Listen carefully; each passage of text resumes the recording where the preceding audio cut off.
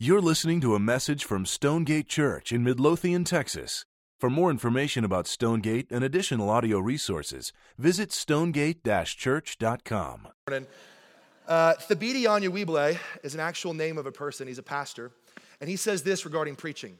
He says the best preachers are plagiarists, because all they do is tell people what God has said. And you know what? That's what I want to do this morning.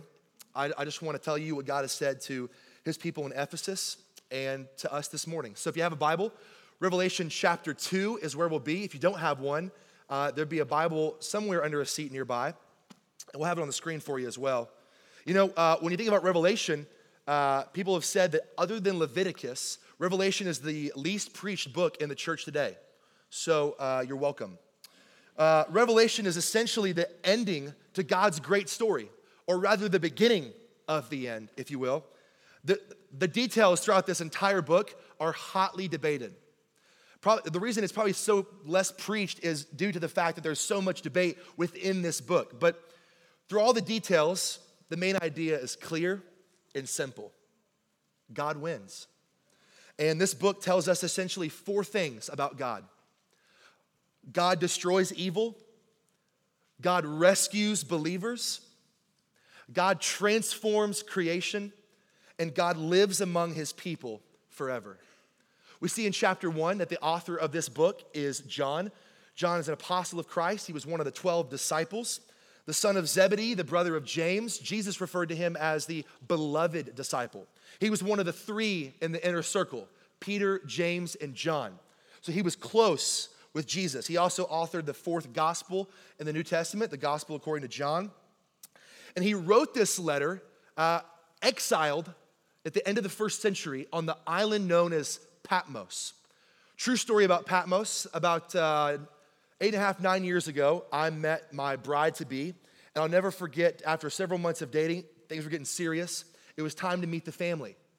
And not only did I want to be liked and loved by mom and dad, but I really wanted her younger brothers and sisters to love me, right? So I had to find common ground. Well, her younger brother at the time was really into Pokemon. Okay, Pokemon, just fake cartoon monsters. It's a card game. I don't get it. I never will. But he was into it. And so naturally, I was into it when I met him. And so he was just curious about it. And he said, man, how cool would it be if they were real? Not thinking, I went on to tell my future brother-in-law, Pokemon actually exist. They are real. And they actually live in exile on the island of Patmos. I will never forget, that week was Thanksgiving, so he didn't have school. He couldn't wait to get back to school the next week, I guess to tell all of his friends that Pokemon were real. So the next time I saw him about 9 months later, I was eager to continue our friendship over Pokemon, to which he wanted nothing to do with me for about 3 days, because he said that the fact that he told all of his friends at school that was pretty much committing social suicide. He didn't have friends for like a month because they told him that Pokemon do not exist. And so I was not a popular person. So in this passage, we see two things. Pokemon do not exist. The island of Patmos does. But there are some things in Revelation that are just as bizarre. You see things like beasts out of the sea, beasts with several heads and all kinds of horns. You see locusts with the face of a human and the tail of a scorpion. You see a rider on a white horse, a woman clothed in the sun. You see some crazy things in the book of Revelation. There's all this apocalyptic imagery going on. It's easy to get lost in all of that in this book. Revelation simply answers one question for us. Who is the Lord of the universe? See, this book was written to encourage disciples because they were under the oppression of the Roman government. The same government who viewed the emperor as God. At the time this was written, that would be the Emperor Domitian. Emperors like Nero, who burned Christians alive upside down. These types of things, this persecution that was going on. So this letter was written as encouragement to believers in the first century that God is on his throne, and it's not the emperor, his name is Jesus. So it's a book of hope that essentially does touch on the future, but actually more importantly, shows us how to live in the present right now in light of the future. So Now that we're all well-versed on Revelation, here we go. Chapter 2, first 7 verses. Valentine read those for us earlier. We're going to walk through the passage and just make several observations about this passage today. And just ask the Lord to use that to transform us. God, I pray again this morning that the words we're about to read, knowing full well that they are your words, to one of 7 churches in Asia 2,000 years ago, are very much alive and active for your church at Stonegate this morning. And I just pray that you would use them to bring about edification in the body of Christ. Encourage us in your word. I pray that it would bring about conviction that would lead to repentance. God, that you would use this word today to stir our love for you. I pray it in Jesus' name, amen. Chapter 2, to the angel of the church in Ephesus, write. Essentially, Jesus is giving a directive. This is a command to an angel. Angels have one purpose: bring glory to God. They are in submission to God. You know, there's a weird theology that surrounds angels. We don't become angels, by the way, just so we're clear on that. 1 Peter chapter 1 says that angels long to look into the things that we have with God. So I'm just fine with the relationship with God that I get now. So we don't become angels. Matter of fact, the author of Hebrews goes into great detail in chapter 1 regarding the role of an angel in submission to God. Hebrews chapter 1 says this, that Jesus, being the radiance of God's glory, being the exact representation of his nature, Jesus being God, is essentially over the angels. It says that he's become as much superior to angels as the name he has inherited is more excellent than theirs. To which of the angels did God ever say, you are my son? Today I have begotten you. Or I will be to him a father, and he shall be my son. Let all God's angels worship him. Him being Jesus. In other words, what we see here in verse 1 that echoes the author of Hebrews as that angels are in submission to Jesus. Jesus is communicating to an angel to write the following letter to the church at Ephesus. 7 letters have been written to these churches in Asia, and the Lord essentially follows a similar pattern for each of them. He wants to build them up, he wants to encourage them, and he wants to leave them with a rebuke, if you will, a warning. And that's the pattern that follows each letter. So here in Ephesus, we see right off the bat, Jesus issues a command. Hey, angel, write this. And as you read on, the words of him who holds the 7 stars in his right hand, who walks among the 7 golden lampstands. It's interesting, at the end of verse 1 here, the first thing that Jesus tells the angel to write is a description of himself. It's actually typical in that culture to put your name at the beginning of a letter to identify who you are. These letters were read out loud to a church. Put this into a modern context. If we were to receive a letter from Casey Maddox, one of our church planners near Kansas City, and Casey wrote the church of Stonegate a letter, Rodney, as our lead pastor, would read that letter out loud to the church, and he might begin with, at that culture, their name. Whereas in our culture, we would write the name at the end of a letter. Sincerely, Jeff. So in our case, it's much like a voicemail, if you will. So in a voicemail, we put our name first, right? So if I'm calling Rodney, it would sound something like this.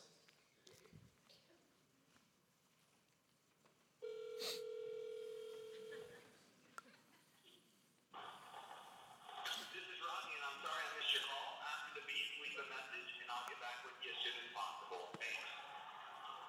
At the tone, please record your message. When you have finished recording, you may hang up or press 1 for more options. Hey, Rodney, this is Jeff, just utilizing an illustration in church this morning. Hey, while I have you on the phone, I just want to apologize. The youth ministry set the building on fire again last night, but thanks for understanding.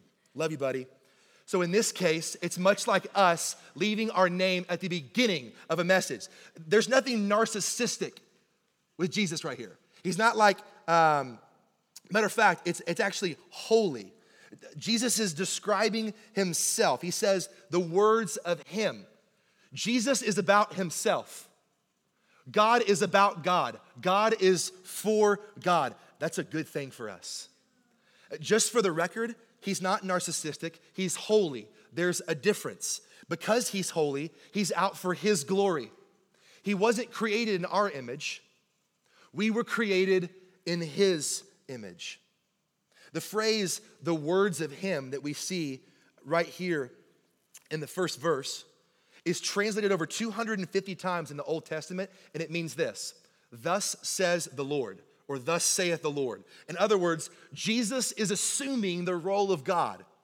He's providing for Ephesus right here and for us this morning the single most central truth in all of Christianity.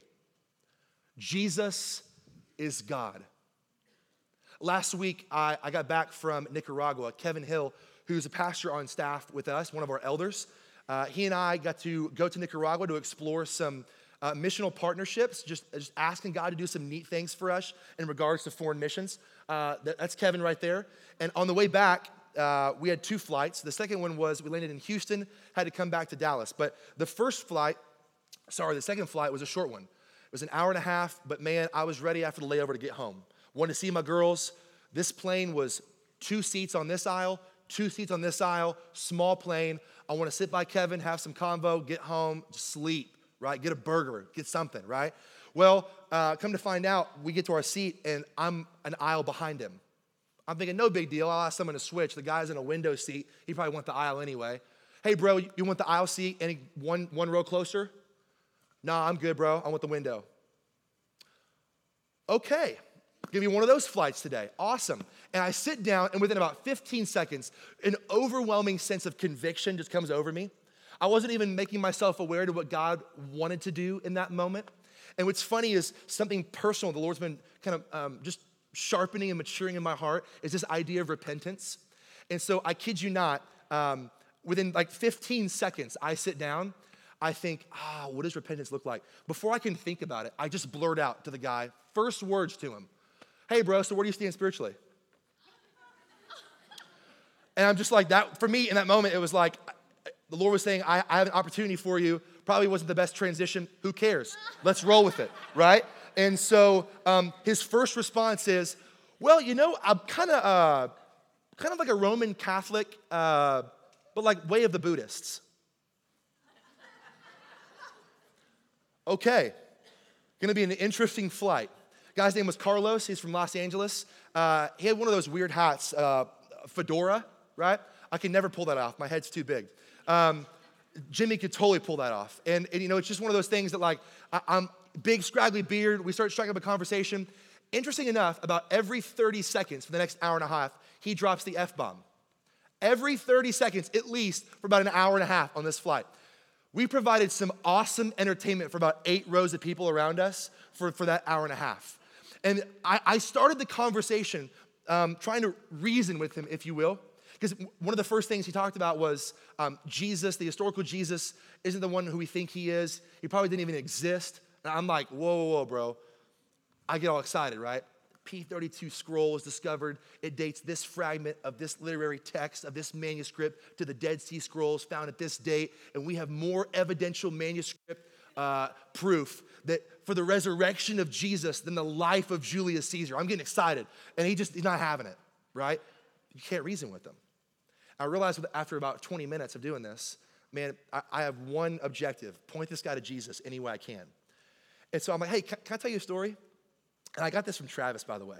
Phenomenal strategy just for witnessing. It's just point things to Jesus. I realized after about 5 minutes, anything that had to do with Christians, Christianity, or a church despised this guy. But the person of Jesus was a little different. It kind of reminds me of a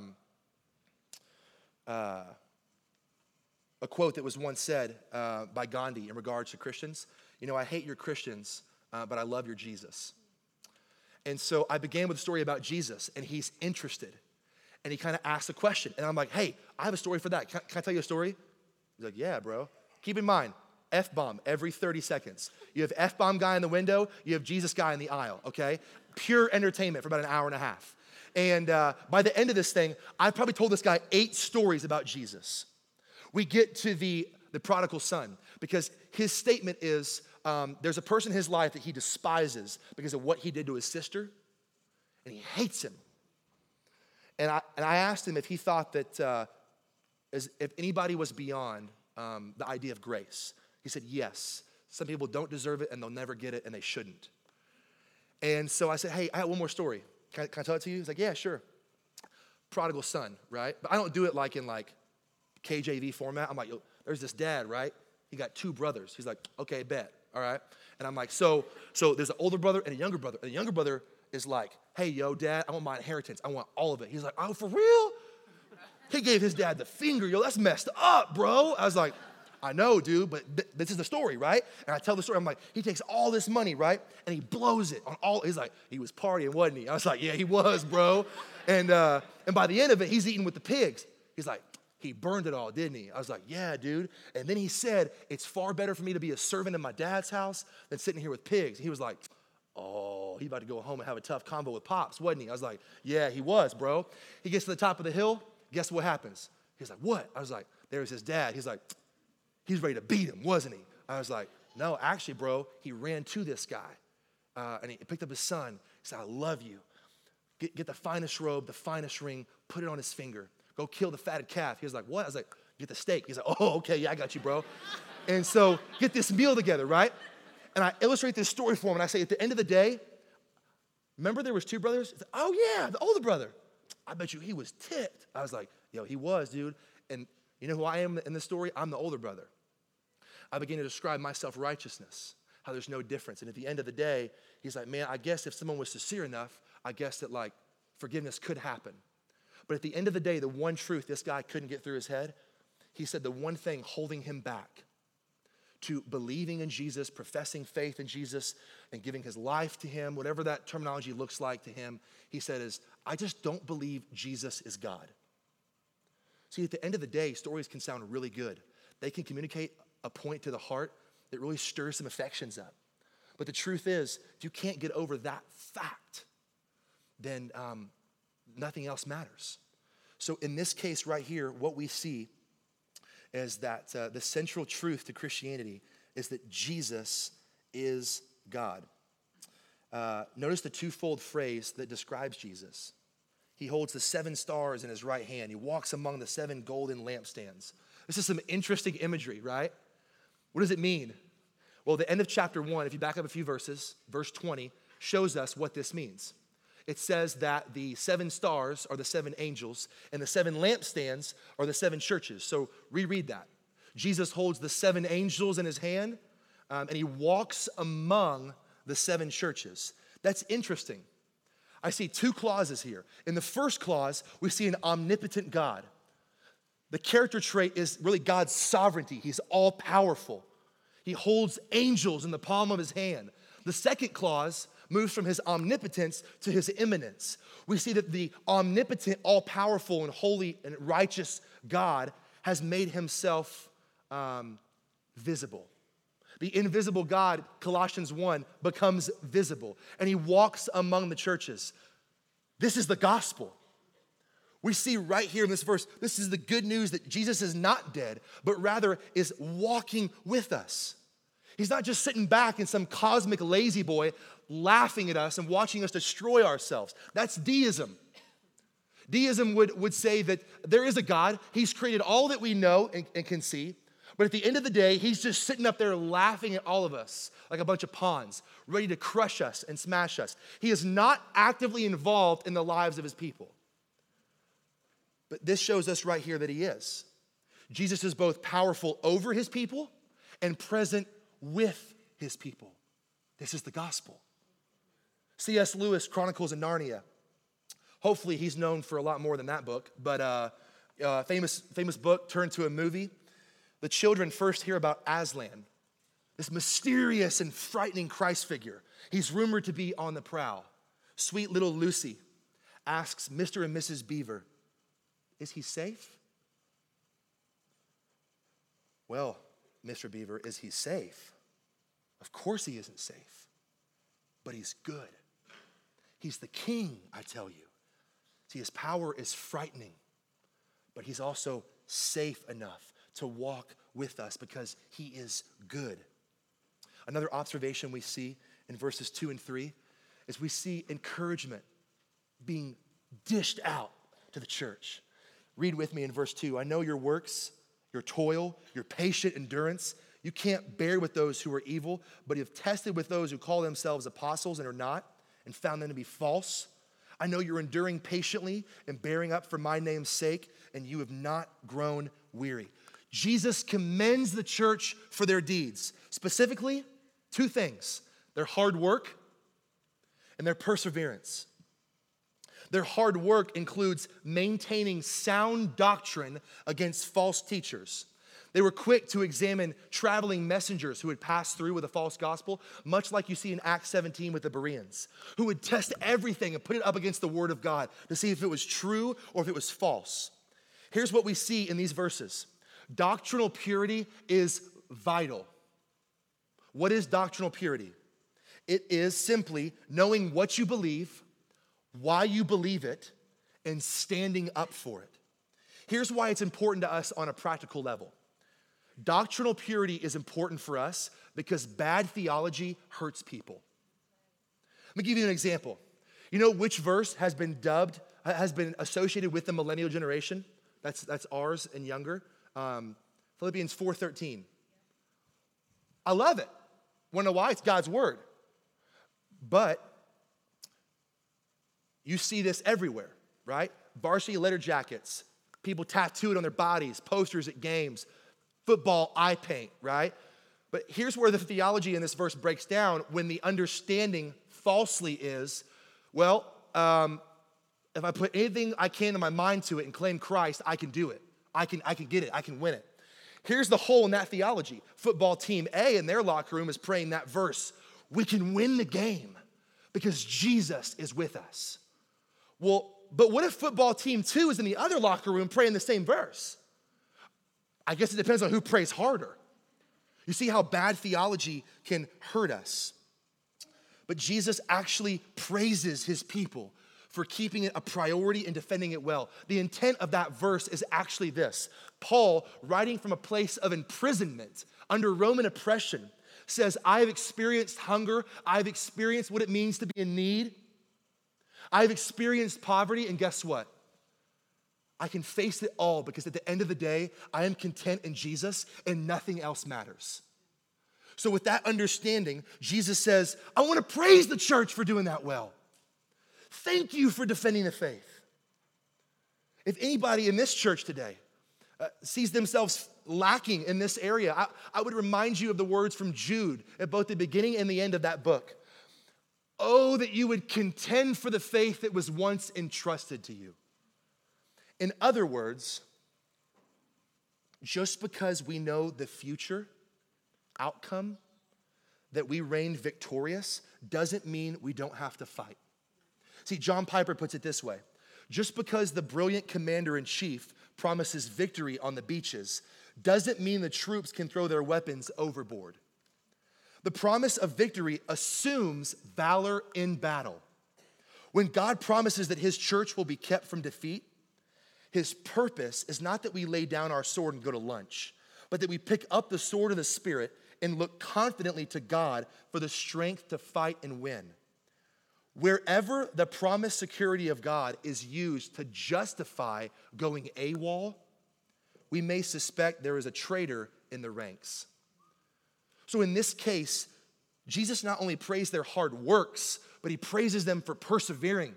This word endurance means to stand steadfast in the face of evil. It occurs 7 times in Revelation. In the midst of exhausting work, they were also under the oppression of a Roman government who not only believed the emperor to be God, but had one of the 7 ancient wonders of the world in the city at the time, the Temple of Artemis, which worshiped false goddesses. This city was literally a center for magical practices for the occult. It was said that Ephesus was the center of paganism for the world. This explains why Jesus commends them for their faith and for defending it. And you think you would want to leave off right here. Dude, that's That's a halftime speech, bro. Jesus dropped the mic. He laid the gauntlet. He's edifying the church. Everyone's like, yeah, fam, we got this. Thank you, Lord. I knew our labor wasn't in vain. Got that 3-letter word, though. But Jesus has one last word for them in regards to where they lack. Verse 4, I have this against you. You have abandoned the love you had at first. What? How do you don't ever forget your first love. I'll never forget the first time I thought I was in love. 6th grade, Hendrick Middle School. Her name was Melissa. And we had what was called a school social. We knew what it was. It was really a dance, but they couldn't call it that.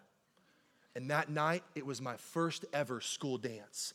My favorite basketball player at the time was a guy named Gary Payton. They called him the Glove. They had these shoes that just looked like just awesomeness. I got new shoes, got the blue whitewashed jeans. I'm on this half of the gym with my broskies, and the girls are on that side of the gym. And I'm ready because Melissa asked me if I was going to the social. I was like, yeah, girl. Of course, you know what happens, right? The whole night, dudes over here, girls over there. Everyone's scared, right? Every now and then, one dude gets brave, kind of runs in the middle of the room. Like, I got farther, back over here. Well, when the night's over, they always play one last song. That slow song. Mariah Carey. You'll always be my baby. The affections start to stir. The love abounds. My fellas are getting me hyped. Bro, you gonna do this, bro. I got this, bro. Whole school watching. By whole school, I mean just 76th graders. And when a junior high boy gets that confident swag, his right leg goes dead. So it's kind of like this. As he walks over to her, trying to be all cool, and then I get there, right? You have to actually say the words. She knows what you're doing, but you have to go the distance. So what comes out of my mouth next? As I cover it with my hand. Hey, yo, you want to dance or something? Or something. Like I'm giving myself a way out, right? Like I don't really want to unless you want to. You know what I'm saying? And of course, you know what she does? What'd you say? Oh, she heard me. See, girls want you to say it louder so all their friends can hear what you said, right? So they can get all excited about it, right? So I got to say it again. You want to dance? I get all mad about it, you know what I'm saying? She's like, yes. I didn't know what to do next. Everything I had planned for was about walking up to her and asking the stinking question. I didn't know what to do if she actually said yes. So without thinking, I turn around and I walk off. But I'm going to the middle of the dance floor, and I realized, oh, is she following me? Oh, no. Do you grab her hand? Do you escort her? Do you say, after you? Like, what do you say? I'm 12, I get there, I turn around, there she is. It's the moment. All my bros like, you got this, bro. All the girls like, oh, my goodness, right? I don't know what to do. No one taught me how to dance, okay? I'm white, all right? In that moment, without thinking, I put my hands around her neck.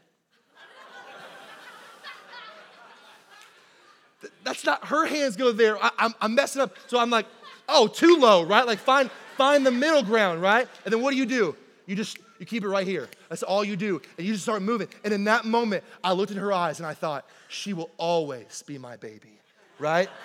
I am in love with this 12-year-old girl. We are getting married, gonna have 3.5 kids, a chocolate lab, and a white picket fence. And it's gonna be the best life ever. 3 days later, I got dumped for a guy named Colin because he could break dance. She wasn't my first love. It was an infatuation, right? Beginning to explore those feelings. It wasn't love. In this case, Jesus' words are much more serious. The text is literally translated as this. You have abandoned your love, the first. Emphasis on the adjective first. So the love they abandoned refers to their love as it was when the church first began. Many of you in this room were here nearly 7 years ago when Stonegate started. I'll never forget, summer of 2009, I had known Rodney on and off because I had worked some D-nows as a counselor at his last church. We're on the roof of a homeless mission in Los Angeles about a month and a half before he plants Stonegate.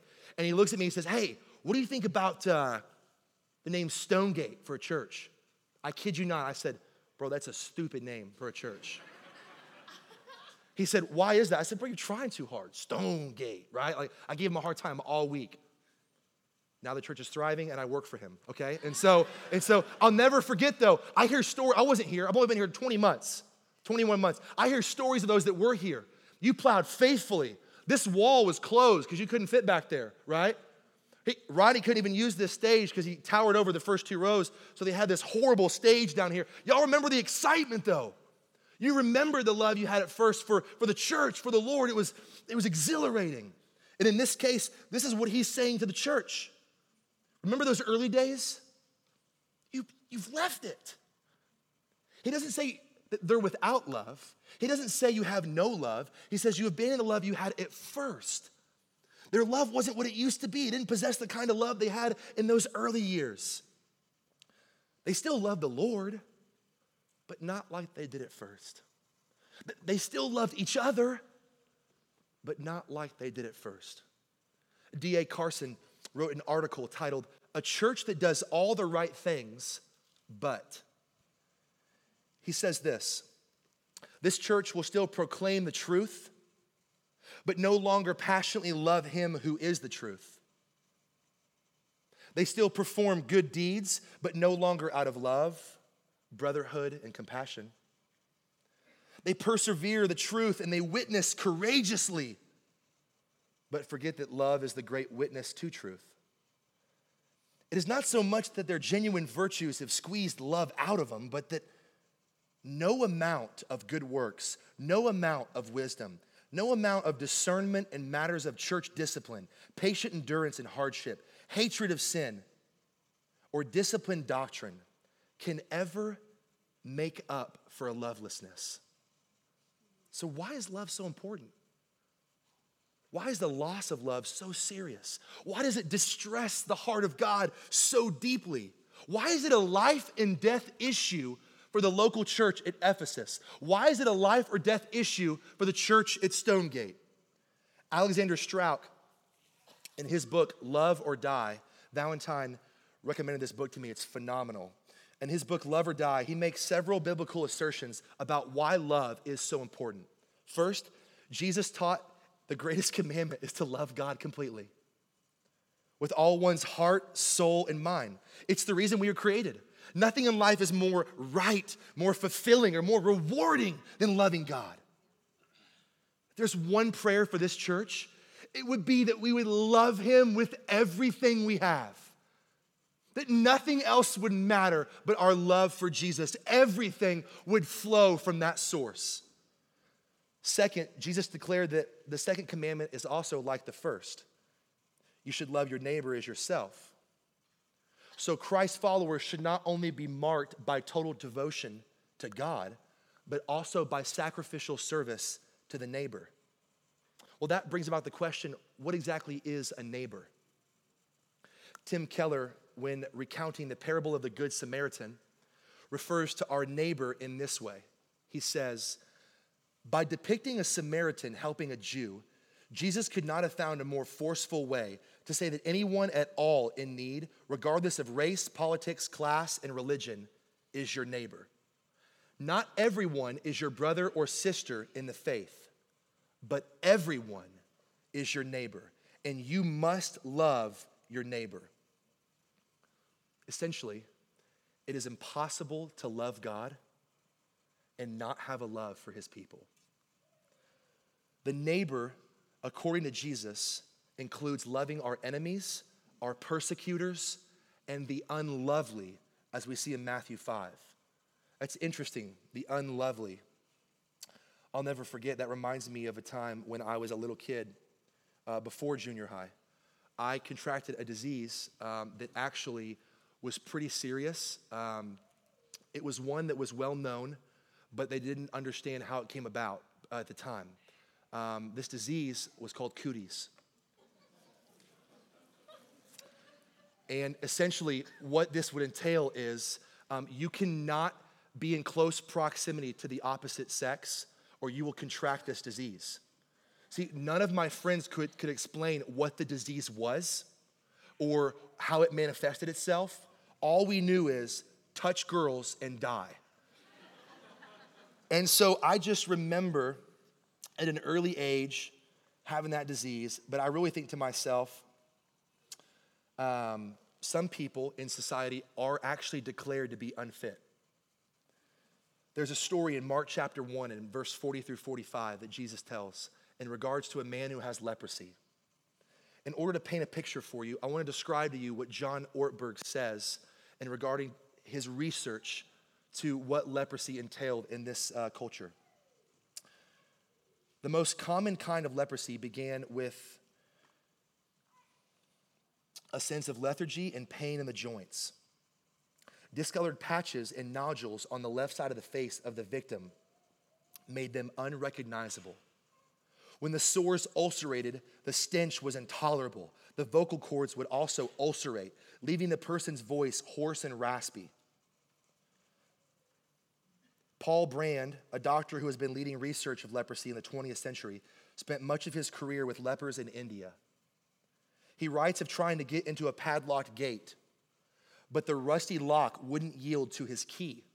So a young leper put his finger in the lock and twisted it until the lock opened. When he pulled his finger out, Dr. Brand saw it had been gnashed to the bone, but the boy couldn't even feel it. Lepers often lose fingers and toes. People used to think this was caused by the disease. Brand and some of the researchers stayed up at night watching the lepers as they slept. Rats would come and gnaw at the lepers' extremities. But because they felt no pain, they would sleep right through it.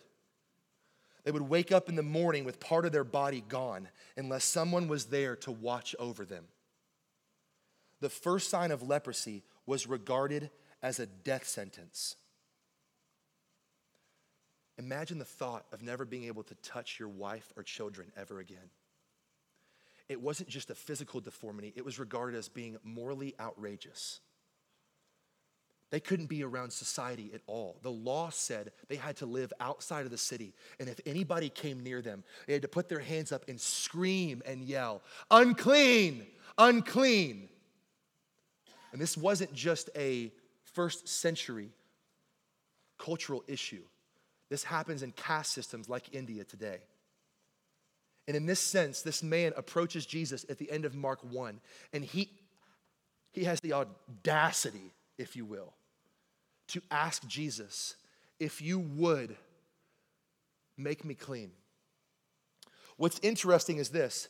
Jesus certainly has the ability. This man recognizes that because he has the faith that Jesus is God and can heal him. What's even more interesting is the miracle in the story isn't that the man was healed. It's that Jesus, who was God, touched him. He didn't have to do it. Jesus is God. He could have just said the words and the man could have been healed. I'm pretty sure Jesus was present at creation when light came out of his mouth and said, "Let there be light." Jesus could speak and he'd be healed. Who remembers the Roman centurion who ran up to Jesus and said, "Quick, my daughter, she's dying. Would you please help her?" Jesus says, "Yes, let's go." He says, "Don't even worry about it. I'm over men. I understand what it means to be an authority. You just say the words, I know she'll be healed." Jesus is caught off guard, looks at his Jewish followers and says, "This soldier, whose position is actually an oppression over you, has more faith in who I am than you do." And in that moment, Jesus just said the words, and the centurion's daughter was healed. He doesn't have to touch the guy, but he makes a choice to do it. He places his hands on the skin or lack thereof, probably the bones of this man. Can you imagine the uproar? What Jesus is communicating right here is that the single most important distinguishing mark of a follower of Jesus is love. And that encompasses loving our enemies, our persecutors, and the unlovely. We see in 1 John 4:8 that God is love. Love is from God. Whoever loves has been born of God and knows God. Anyone who does not love does not know God, because God is love.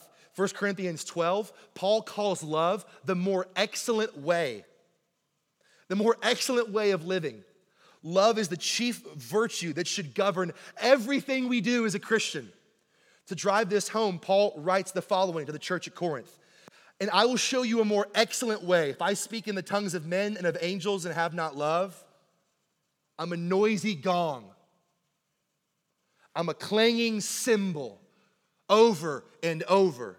If I have prophetic powers, I understand all mysteries and all knowledge, and I have all faith so as to remove mountains, but have not love, I'm nothing. If I give away all I have, if I deliver my body to be burned up in the flames, but have not love, I gain nothing. Paul is saying, without love, even heavenly tongues are annoying. Without love, knowing everything theologically and philosophically helps no one. Without love, risk-taking faith is worthless. Without love, giving everything to the poor is unprofitable.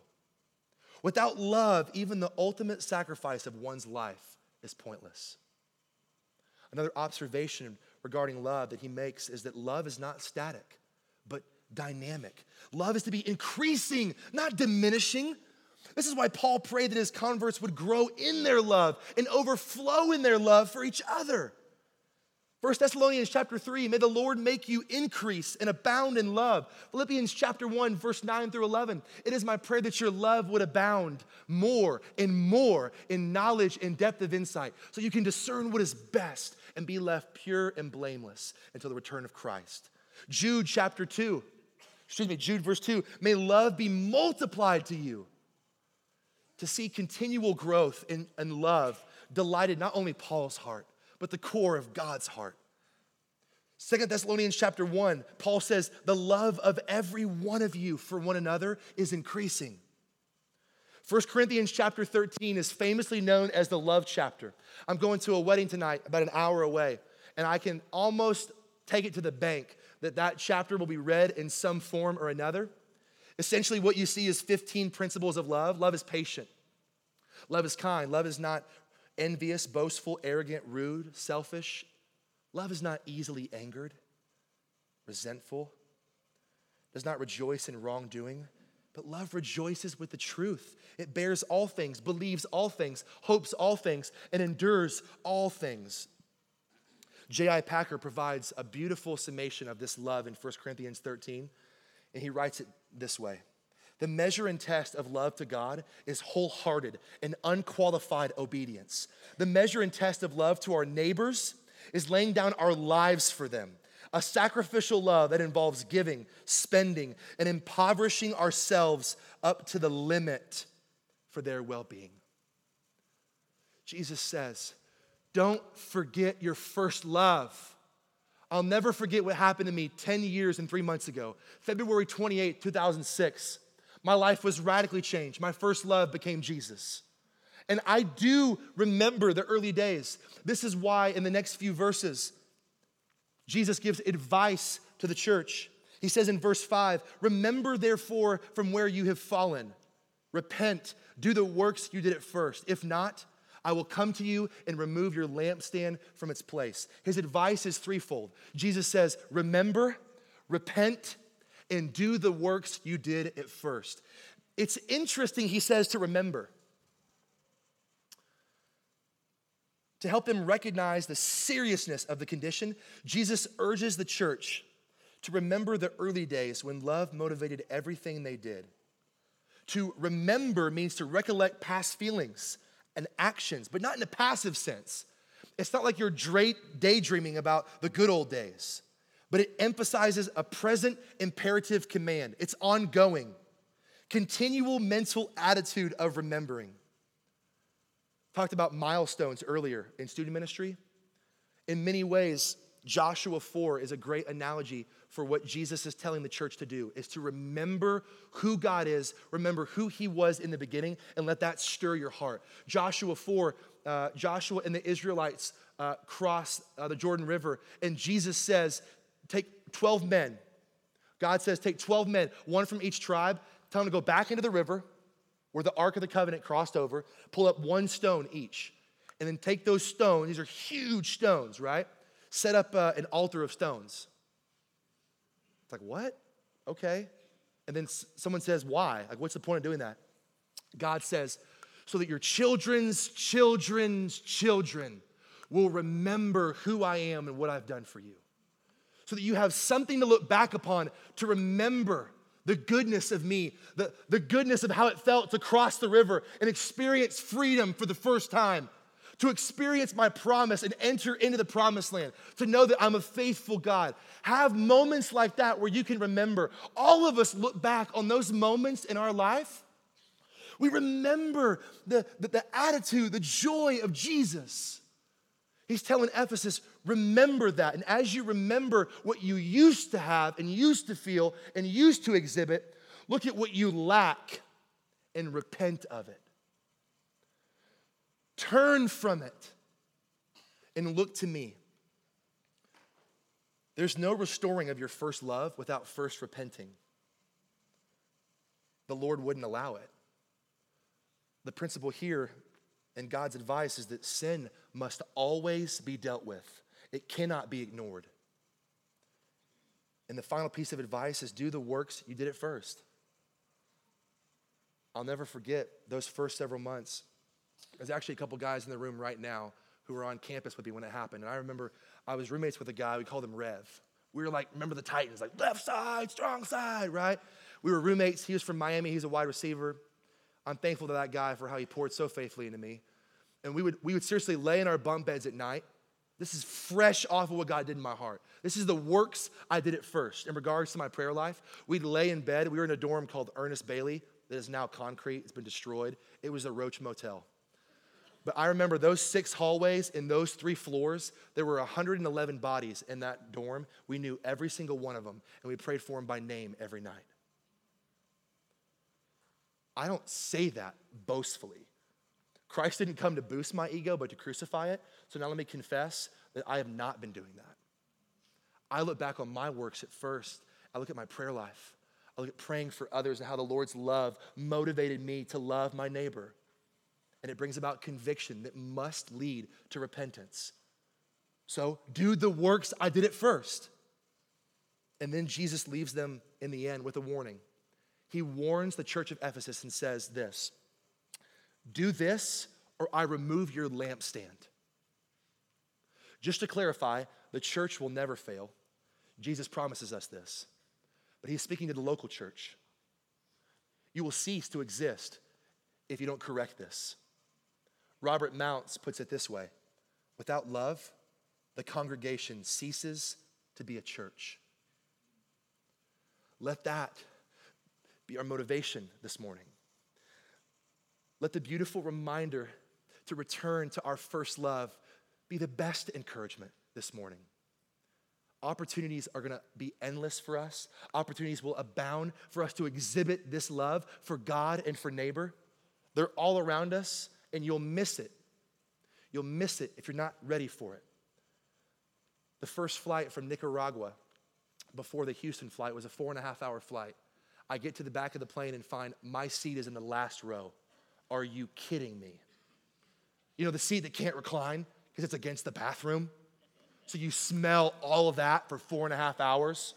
And I'm in the window seat, crammed, this guy, with one armrest and 2 other people who I don't even know. And I'm sitting there sweating like I am now, sweat all over my shirt. AC doesn't even work in those planes. It's like, Kevin Hill, 1 aisle over, couple rows up, making jokes for like 10 minutes just before the plane takes off. Why don't you just sit in the toilet? I mean, wouldn't let it go, right? I'm getting so agitated. I'm like, are you kidding me right now?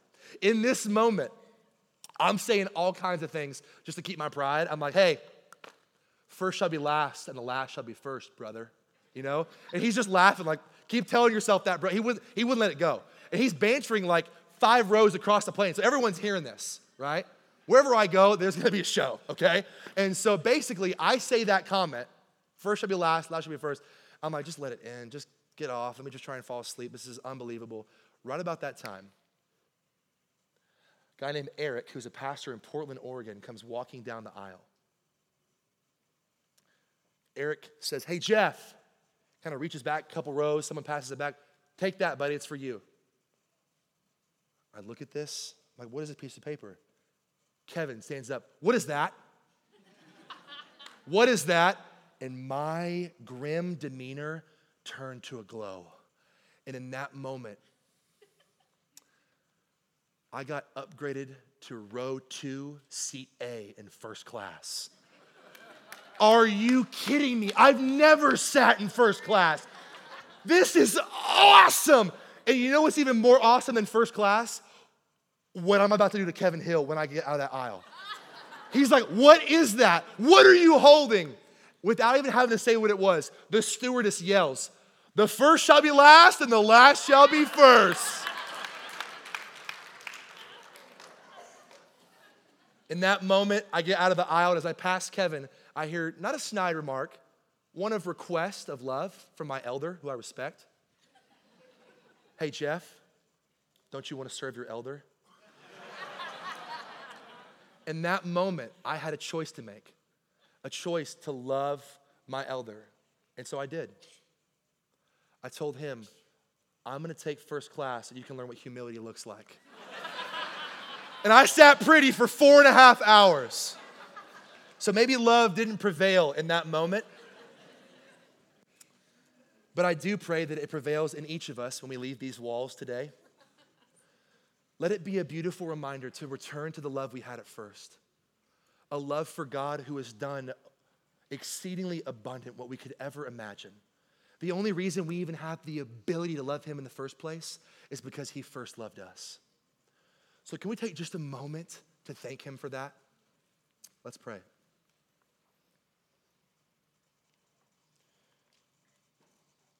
God, you are so faithful to your people.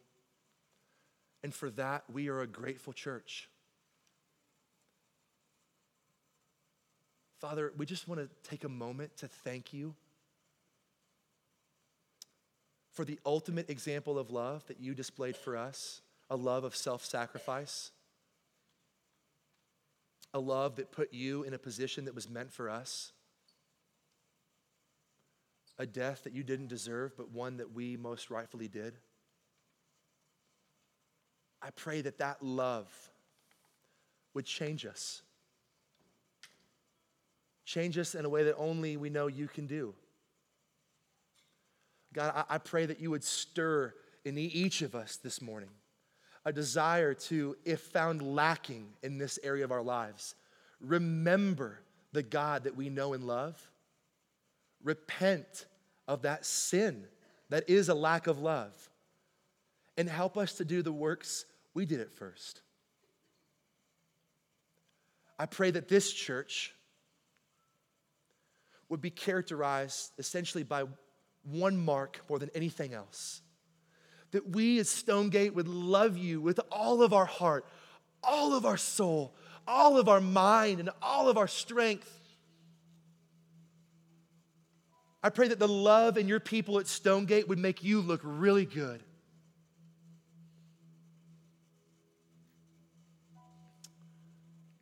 So Lord, just know that we're in need of that love this morning. And for those in this room that were brought by a friend who have never experienced the love that is to be found in Jesus, who is a good God, and who also tells us is the only way to that God, who is love. I pray that you would find that this morning, that you would know that love to be true. Jesus tells us to confess with our mouth that Jesus is Lord and believe in our heart that God raised him from the dead, and we'll be saved. And so if that's you this morning, like God is giving you an opportunity to be reconciled to him.